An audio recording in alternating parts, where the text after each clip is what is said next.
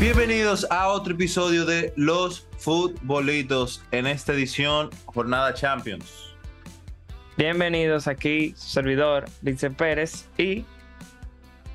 Angelo Valdés, Will, como sea que ustedes me quieren llamar, ¿verdad? Vincent, señores, hoy el episodio es más corto de lo normal porque en verdad estamos cortos de tiempo.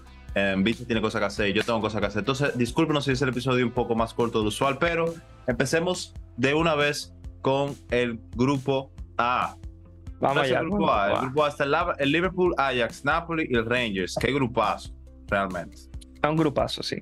El Liverpool gana 2-0 contra el Rangers con golazo de tiro libre de Trent Alexander-Arnold y un penal de Salah. Lo interesante de este partido es que Klopp tuvo un cambio de sistema. Sí.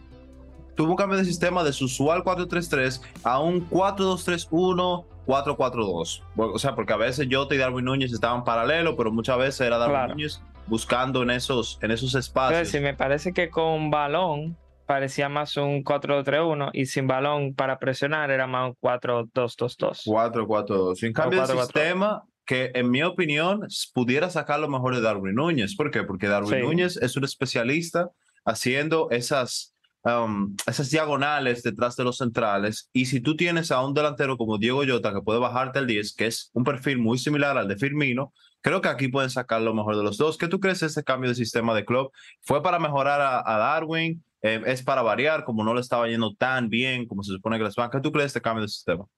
Sí, yo estoy de acuerdo que es en parte mucho para mejorar la posición de Darwin Núñez y para integrarlo ya en el 11 de Liverpool, porque me imagino que Klopp sabe, porque Klopp lo pidió y lo quiere.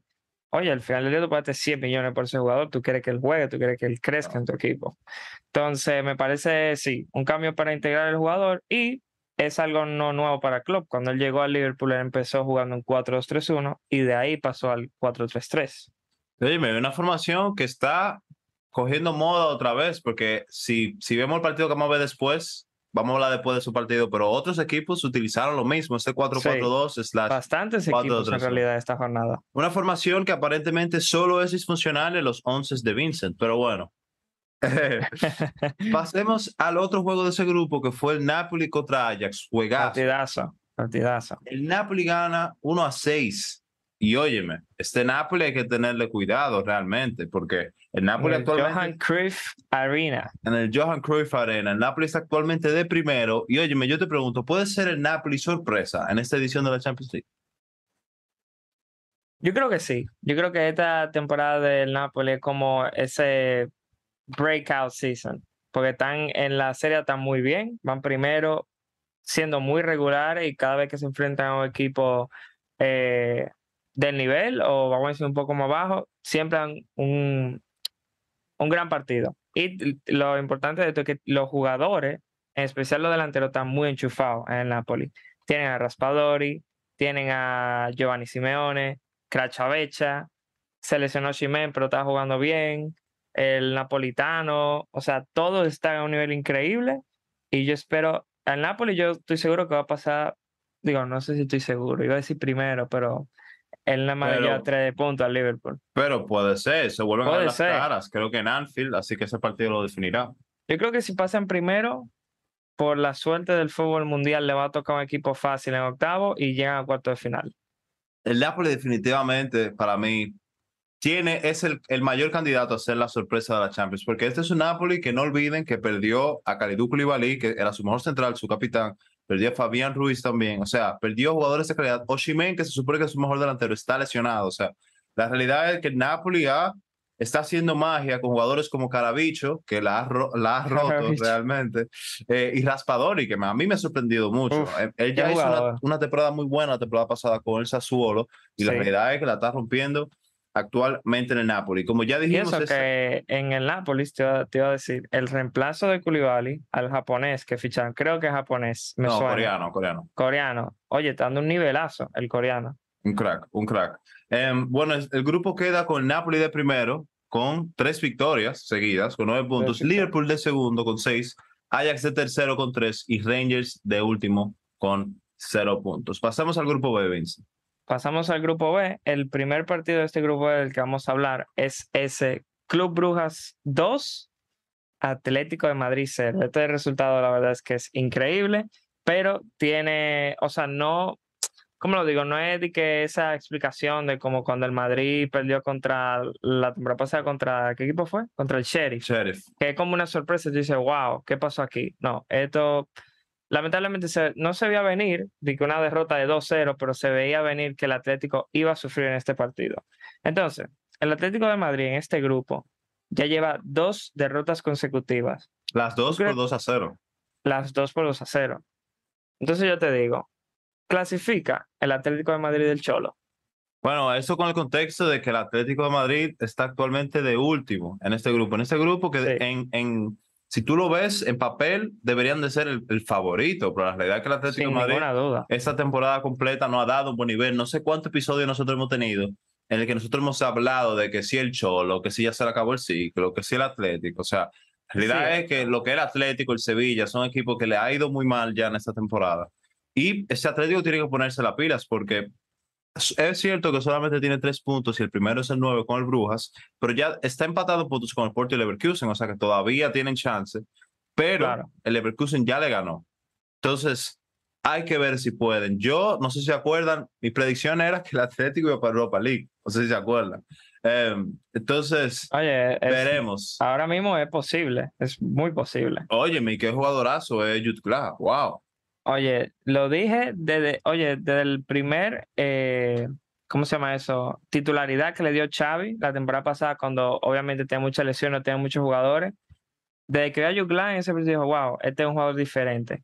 Y se fue al Bruja. Es cierto que el Bruja, bueno, Liga Belga, esto que lo otro, pero en Champions dando nivelazo. En Champions, Lleva 2 MVP. 2 MVP lleva Juglan ya. todo MVP de 3 juegos, o sea que ha sido el No, es un mejor crack, es un de crack. lejos en Champions. Pasemos entonces al grupo C, hablando de Ferran Juglar, hablando de Xavi, del Barça. Aquí Bueno, pasó algo pero muy polémico. rápidamente había que mencionar el Leverkusen, que perdió contra el Porto, cambio de entrenador. Es cierto. Tenemos a Xavi Alonso como nuevo entrenador del Bayer Leverkusen. Oye, me sabemos que tú eres fanático de Xavi Alonso. Cuéntame, ¿qué podemos esperar de Xavi Alonso en este Leverkusen?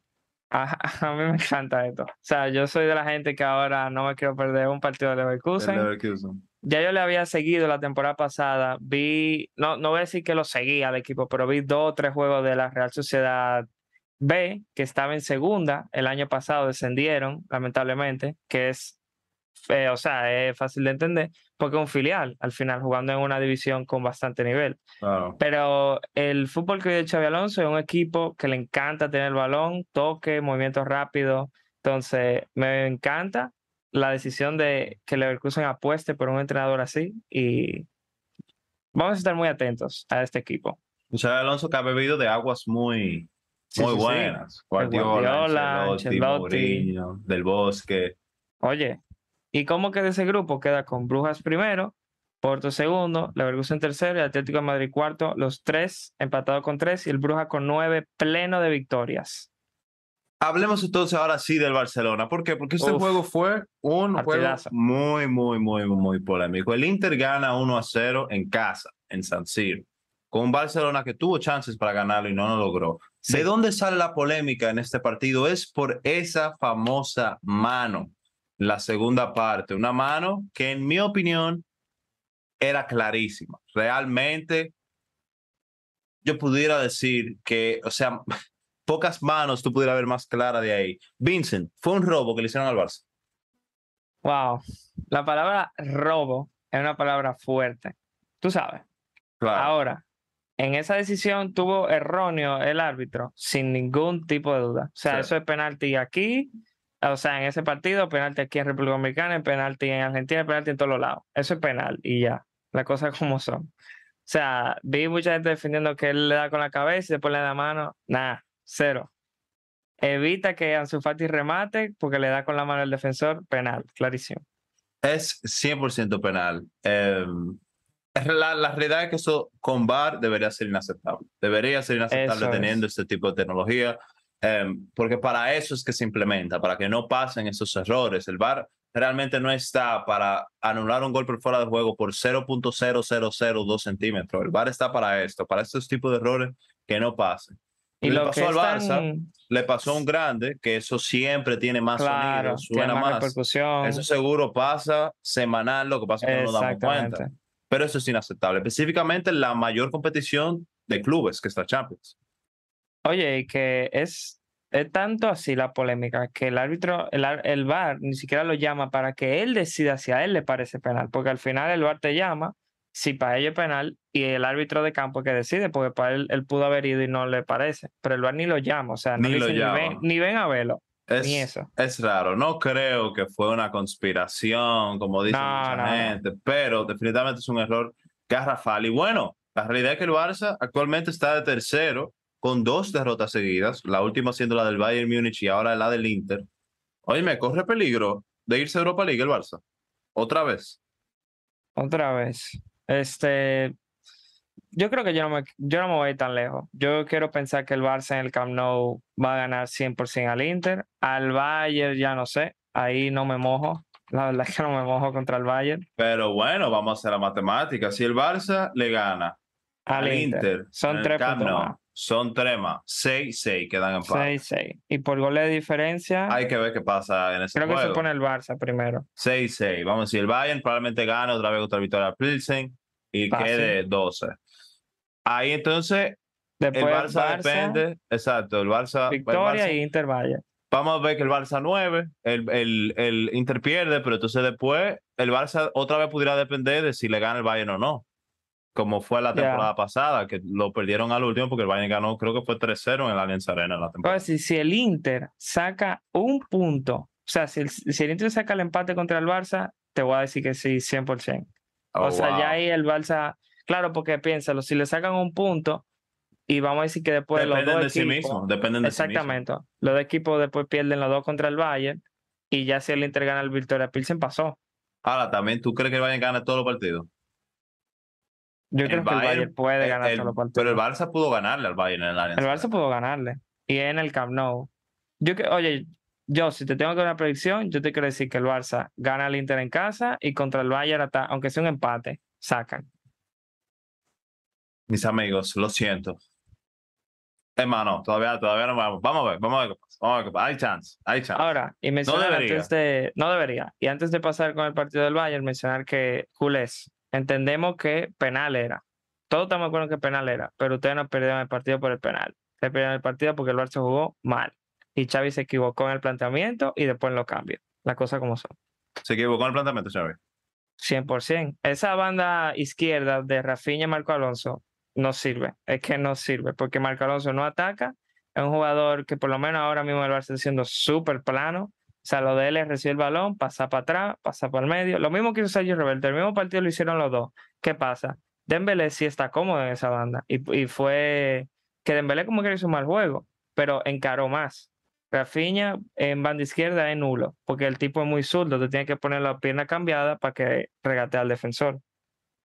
Así es. Y bueno, pasemos a la goleada del Bayern Múnich porque goleó al Victoria Pilsen 5-0 en casa. Otra buena actuación del Bayern Múnich que tenía varios juegos que con dudas, pero ya en los últimos, la última goleada fue de 4-0 en Bundesliga y ahora 5-0 con doblete de un Leroy Sané, que la realidad es que está teniendo un muy buen comienzo de temporada. Un Leroy Sané que Sí. en el Schalke jugaba por la derecha, en el City jugaba por la izquierda y en el Bayern lo están poniendo como de 10, porque el Bayern está jugando con Musiala, Gnabry, Mané, Müller, a veces con Y Musiala, todo, exacto, y de sí, 10. y todo dentro del partido van como moviéndose. Tú ves a Sí, veces Musiala en la punta, es muy fluido, es muy es fluido. muy A mí fluido. me gustó el cambio que utilizó Nagelsmann, que antes era Musiala de 10, Sané por la derecha y era más rígido. Ahora se están intercambiando Hay más básicamente movilidad. en todo el partido. Musiala, de hecho, yo lo estoy viendo más por la derecha ahora y Sané más por el medio. O sea que Sí. gran jugador, Leroy Sané. ¿Y Pasemos al cómo queda grupo este D. grupo entonces? Bueno, exacto. El grupo se queda con el Bayern de primero, con récord perfecto, 3 victorias en 3 partidos. Inter de segundo con 6 puntos. Barcelona de tercero con 3 y el Victoria Pilsen con 0. Sí es. Pasamos entonces al grupo D. Un grupo D que el primer partido es ese entra de Frankfurt-Tottenham, que queda 0-0. El Tottenham que empezó bien, empezó bien el Tottenham. Creo que empezaron con derrota, después No, ganaron. el Tottenham, exacto, el Tottenham empezó con, sí. Exacto, empezaron con una derrota contra el Sporting, puede ser. Te voy a confirmar eso, pero sigue diciendo. Sí, empezaron con esa derrota, después de que yo creo que los dos dijimos en el tier list de la Champions que pensamos que el Tottenham iba a ser sorpresa. Pero bueno, queda partido. Y después gana si no me equivoco, creo que fue al Marsella, que ahora mismo tiene 2 derrotas en Champions. Creo que no sé si el último partido ganaron o perdieron. El Y último lo ganaron, que es la victoria que hicieron ayer contra el Sporting. exacto.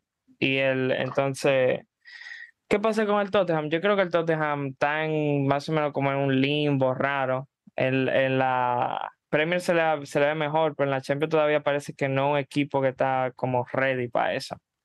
Esa es la sensación que me da. Es que yo no creo que ni en la liga se ven bien. O sea, la realidad es que el Tottenham, para mí lo que le está pasando es que le está faltando polvo arriba, específicamente en la Champions. El Tottenham solamente ha anotado 2 goles en 3 partidos de Champions. Y es cierto que no le han metido ni uno, pero siento que le falta algo. Y un sistema de Conte que Conte, aunque siempre juega con defensa de 3, si pudiera pensar que es defensivo, los equipos de Conte meten No muchos son, goles. sí, no son Meten defensivos muchos para goles. nada. Y que esté pasando esto con un gran ataque, porque si tú lo ves por nombre, son Richarlison, Kane, Kulusevski, son 4 jugadorazos arriba. La Y verdad que, que no, sí. y que no le esté yendo tan bien, porque es cierto que hace varios días golearon al Leicester City 6-2, pero ese 6-2, si tú lo pones bien en contexto, fue un hat-trick de Son en 13 minutos, algo así. Entonces que al final, cuando un jugador se explota así en tan poco tiempo, no es necesariamente que tú tuviste 6 grandes chances y la metiste a las 6. Entonces, No, y también hablaba que el Leicester está, creo que el último de la Premier League ahora mismo, o sea que es un equipo exacto. que te haga un hat-trick en 13 minutos es casi lo que uno espera.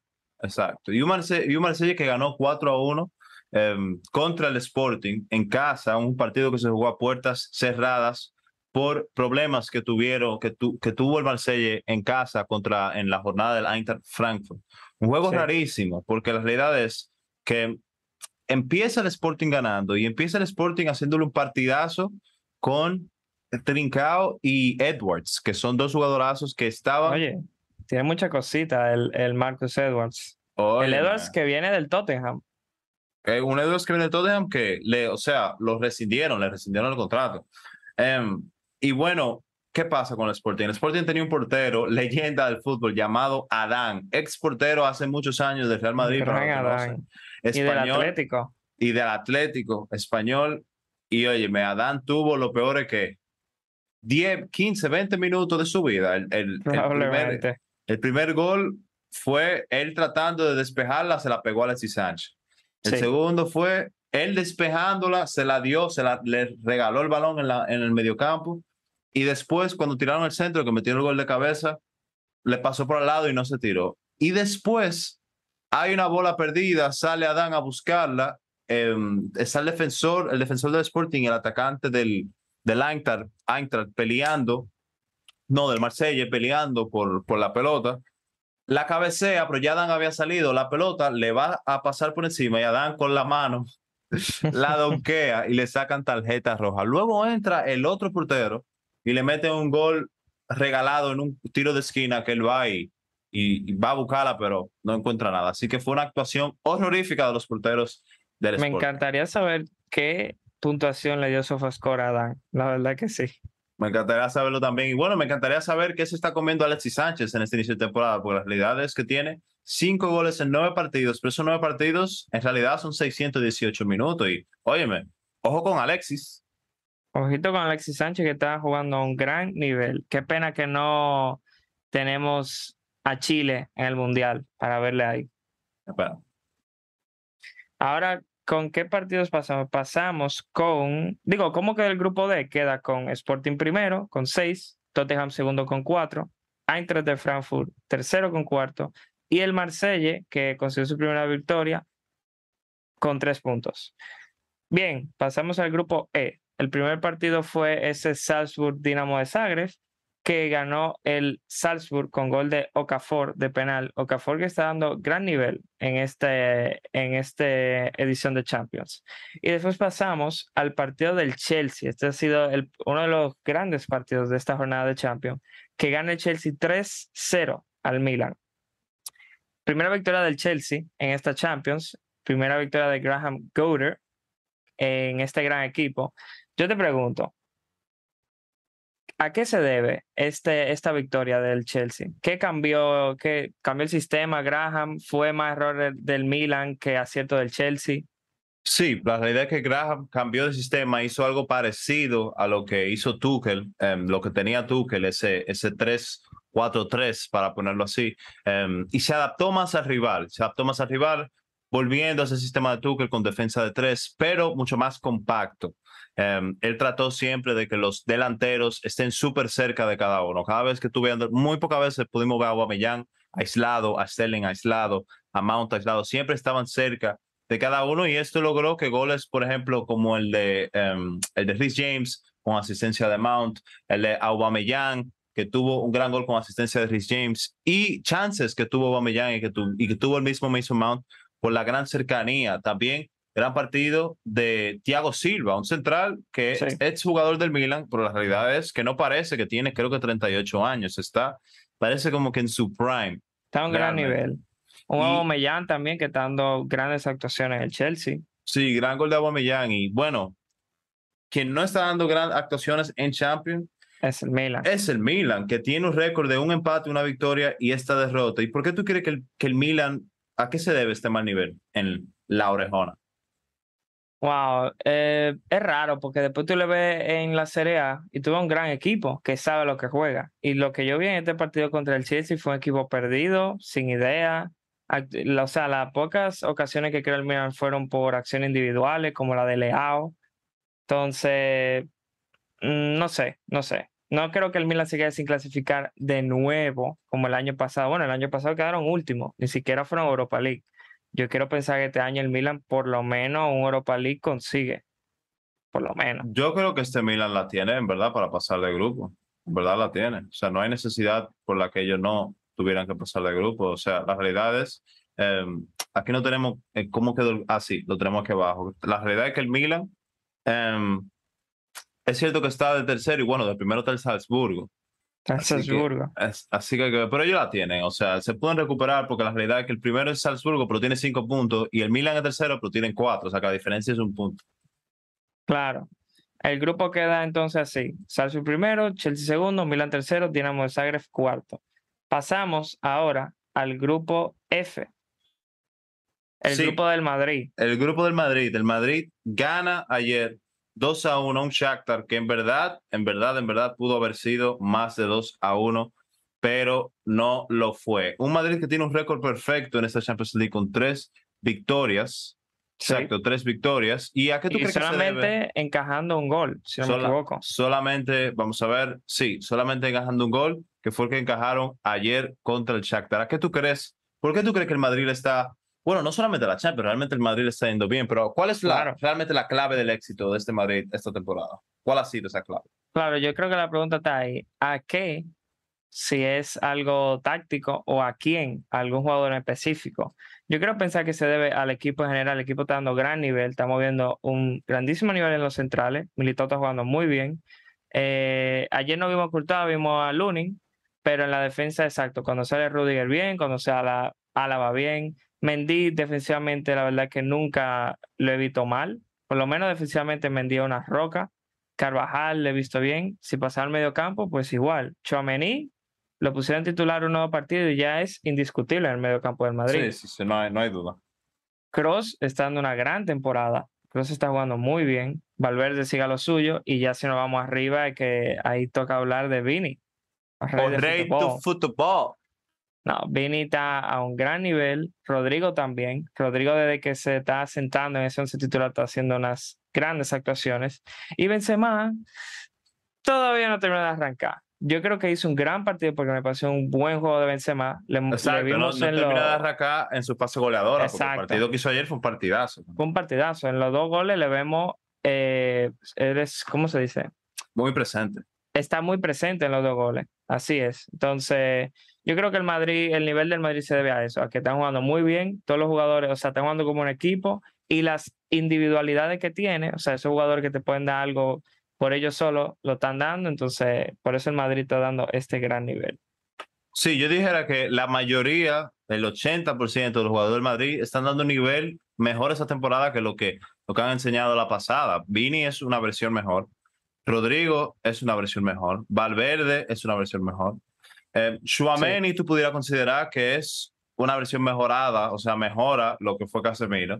Militao está jugando Realmente mejor. la temporada pasada de Casemiro fue mala. Fue mala. Lo que pasa es que Casemiro apareció en los partidos muy importantes, pero la Exacto. temporada en verdad no fue buena. Carvajal está sano y está jugando bien y tiene meses ya dando un muy buen nivel. Así El es. Militao también, o sea, la realidad es que el único jugador que tú pudieras decir que no te está dando el mismo nivel, que de hecho está dando un nivel peor esta temporada que la pasada, es Benzema. Entonces, Sí. la realidad es que el Madrid está muy bien. Después pasamos antes yo te pregunto, una pregunta un poco random, por lo que vimos ya del Madrid la temporada pasada, pero ¿tú crees que el Madrid depende de un rival fácil en octavos para seguir pasando de rondas? Esa pregunta está, de verdad, esa pregunta está muy, muy rara, muy falta de respeto. ¿Por qué? O sea, ¿por qué a ti se te genera esa pregunta? Bueno, quizá porque si el Madrid, que no va a pasar, o sea, yo lo planteé como si el Madrid pudiera pasar de segundo y le va a tocar un primero de grupo, pero el Madrid va a pasar primero de Eso va a grupo ser seguro. imposible, claro. Y ya viendo los rivales que hay en segundo, que quedarían segundo en los otros grupos, quizá haya algún rival que otro interesante por los grupos que tenemos, como pudiera ser que estamos hablando del grupo un Tottenham, que ahora mismo está segundo, un Pero Inter. ok, entonces tú crees que de verdad el Real Madrid, que sea el actual campeón de Europa, No, yo te depende. pregunto, yo no creo que ellos dependan de un rival fácil. No, esa pregunta está para mí como para obviarla, para decir olvídate. O sea, es una falta de respeto, de hecho, al campeón actual de la Copa de Europa. ¿Cómo queda Y el grupo después entonces? tuvimos un Leipzig Celtic que ganó el Leipzig, primera victoria del Leipzig en esta Champions League. El grupo queda con Madrid primero con 9 puntos, Shakhtar segundo con 4 puntos, Leipzig tercero con 3 y el Celtic de Glasgow con 1. Golazo de Nkunku en ese partido, ¿eh? Varios, porque él tuvo Sí, sí, uno sí. que se Tuvo lo, uno se lo quitaron. exacto, que se la chipió al portero, pero se lo anularon. Y bueno, a quien anularon de verdad fue al Sevilla de ex Lopetegui, porque ya Lopetegui no es. Este No fue es su entrenador del último Sevilla. partido. Y qué forma de despedirse con una goleada que le hizo el Dortmund en casa. 1 a Sí. 4. Lopetegui destituido, Sampaoli vuelve. ¿Qué tú crees de eso?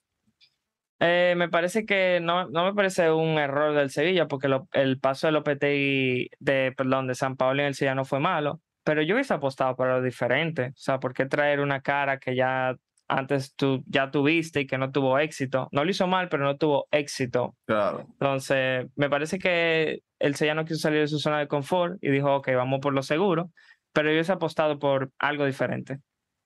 Vi una foto que decía que Isco ha estado en los últimos 3 partidos de Lopetegui Sí, cuando ha sido destituido. Uno con España, uno con con Madrid Madrid, y uno con Sevilla. La realidad es que Isco parece increíble que no eso. tiene suerte, ¿verdad? Y hablando de ese mismo partido, qué partidazo del Dortmund, y hay que mencionar al que fue capitán en este partido, que fue el Uf, joven Jude Bellingham. Yo te jugadorazo. pregunto, Jude Bellingham está destinado a ser una pieza fundamental en el medio del campo, no del Dortmund, porque ya lo es, sino de un gran equipo. Estamos hablando de lo grande, del pick del fútbol. Jude Bellingham realmente parece que va a ser un jugador generacional, porque realmente tiene 19 años y es el capitán del Borussia Dortmund y es el mejor jugador del Borussia Dortmund actualmente. Es Sí, un jugadorazo. Pieza fundamental del mediocampo de un gran equipo, de un equipo grande. Hay rumores. Para mí, Bellingham saltará la próxima temporada y los dos favoritos para comprar a Bellingham son el Liverpool y el Real Madrid. Esos son los del dos Real favoritos. Madrid. En Yo mi creo que le opinión, hace más falta al Liverpool que al Madrid. le hace mucho más falta al Liverpool. Y el tema es que ninguno de estos equipos realmente pueden dejar escapar a Bellingham. O sea, No, la el verdad que no. Liverpool no puede dejar que el Madrid compre a Bellingham y el Madrid tampoco puede dejar que el Liverpool compre a Bellingham, porque aunque el Oh, ¿tú Madrid, crees? sí, porque aunque el Madrid tiene un gran mediocampo y es el área con más profundidad, esa profundidad pudiera acabarse a final de año, porque a Ceballos se le acaba contrato, a Modric también, Kroos no se sabe porque no se ha renovado todavía. Entonces, La realidad es que esa área del campo puede pasar de ser la que tiene más profundidad a la que menos tiene en una temporada. Y es cierto que Camavinga dio un gran nivel la temporada pasada, en esta no tanto, todavía no ha arrancado, pero tú no puedes dejar escapar a un jugador generacional como es Bellingham, que fuera probablemente el mejor mediocampista del Madrid, probablemente. Puede Probablemente. ser, puede ser. Entonces, ninguno de estos dos equipos se pueden dar el lujo de no comprar al mediocampista inglés. Específicamente el Liverpool, que ya quiso Tchouaméni la temporada pasada y el Madrid se lo quitó. Así que si se deja quitar otra vez, fue un fracaso para el Claro. FSG. Y después continuamos en este mismo grupo con esa goleada de 5-0 del Manchester City al Copenhagen, con doblete de Haaland de nuevo. El bicho, porque es un bicho, vuelve a meter 2 goles en un partido. Ya lleva, ¿cuánto? 19 en la temporada. 17, algo así. Sí.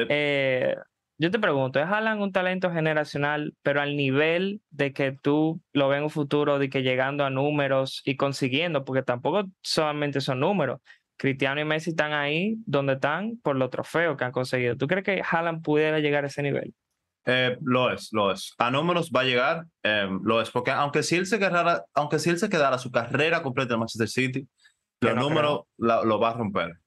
Entonces, sí, él para mí es lo más parecido que hemos visto luego de esa generación Messi Cristiano a ser un jugador de ese calibre, ¿no? Entonces, yo creo que sí, o sea, Haaland puede. Lo que él debe de seguir esto, pero Haaland puede. Y estamos hablando de un jugador de 22 años. ¿Cómo será Haaland con 27? Recordando que Cristiano Ronaldo ganó una Champions League a los 34 años y hizo sus mejores Champions después de los 30, tú puedes decir. O sea que Claro. la realidad es que a este hombre que le falta, o sea, tú pudieras decir que él todavía podría tener 12 años en un gran nivel. Y 12 años tú puedes meter muchos goles. Con 22 años ya él tiene más goles que cuando Ronaldo tenía 22 y cuando Messi tenía 22. Y Ronaldo terminó siendo el máximo goleador del deporte, o sea que sí pudiera. Y yo te pregunto a ti, porque la realidad es que Haaland es un bicho, pero siempre los bichos se comparan entre bichos. Entonces, tenemos a Mbappé, que es otro bicho. ¿Cuál tú crees de los dos que tenga esa mejor carrera? Te lo voy a responder quick fire por el poco tiempo que nos queda, pero voy a decir, yo creo que al futuro Mbappé va a ser el mejor jugador. A futuro Mbappé va a ser el mejor jugador, ok. O sea, cuando se retiren los dos, yo creo que Mbappé va a tener mejor carrera. Es que para mí eso depende, no del jugador, depende de las decisiones que él tome, no de su talento con el pie, sino... Sí, eso depende de la cabeza de cada uno. ¿Tú te quedas con Haaland?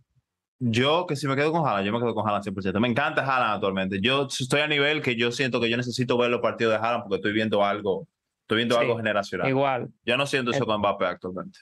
El grupo queda entonces City primero con 9, pleno de victoria, Dortmund segundo con 6, Sevilla tercero con 1 y Copenhagen con 1 también. Para finalizar, pasamos rápidamente por el partido del PSG Benfica, que queda 1-1 con golazo de Messi, golazo espectacular, una jugada que él inicia desde atrás con un robo de Sergio Ramos y él acaba metiendo ese golpeo tan bonito que tenemos de Messi. El PSG sigue primero, como es evidente, este fue el primer empate, lleva 2 victorias, pero el Benfica rasca a ese último minuto con otro gol de Danilo Pereira, ese puntito en casa. ¿Tú crees que el Benfica clasifica como segundo? Oye, puede. Tiene 7 puntos actualmente y el tercero está Juve con 3. O sea que una diferencia de 4 puntos. O sea que ellos se pueden dar el lujo hasta de empatar a la próxima jornada. Así es. Definitivamente puede. La Juventus se tiene que cuidar. Una Juventus que dio una gran actuación. Contra el Maccabi Haifa. Contra el Maccabi Haifa con un partidazo de Di María, con hat-tricky de asistencias. Veo que dice más asistencia que Messi en Champions. ¿Es cierto eso?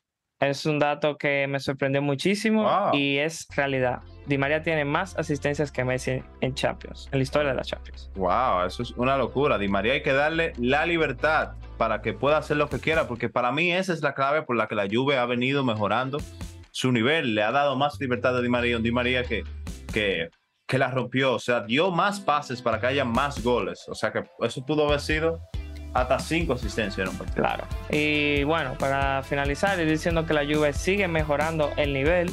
Y el grupo, ¿cómo queda? Queda con PSG primero, Benfica segundo, Juventus tercero y Maccabi Haifa último. El PSG y el Benfica empatados con 7 puntos y la Juve con 3. Señores, Hemos llegado al final de los futbolitos. Muchísimas gracias. Los queremos. Un saludo.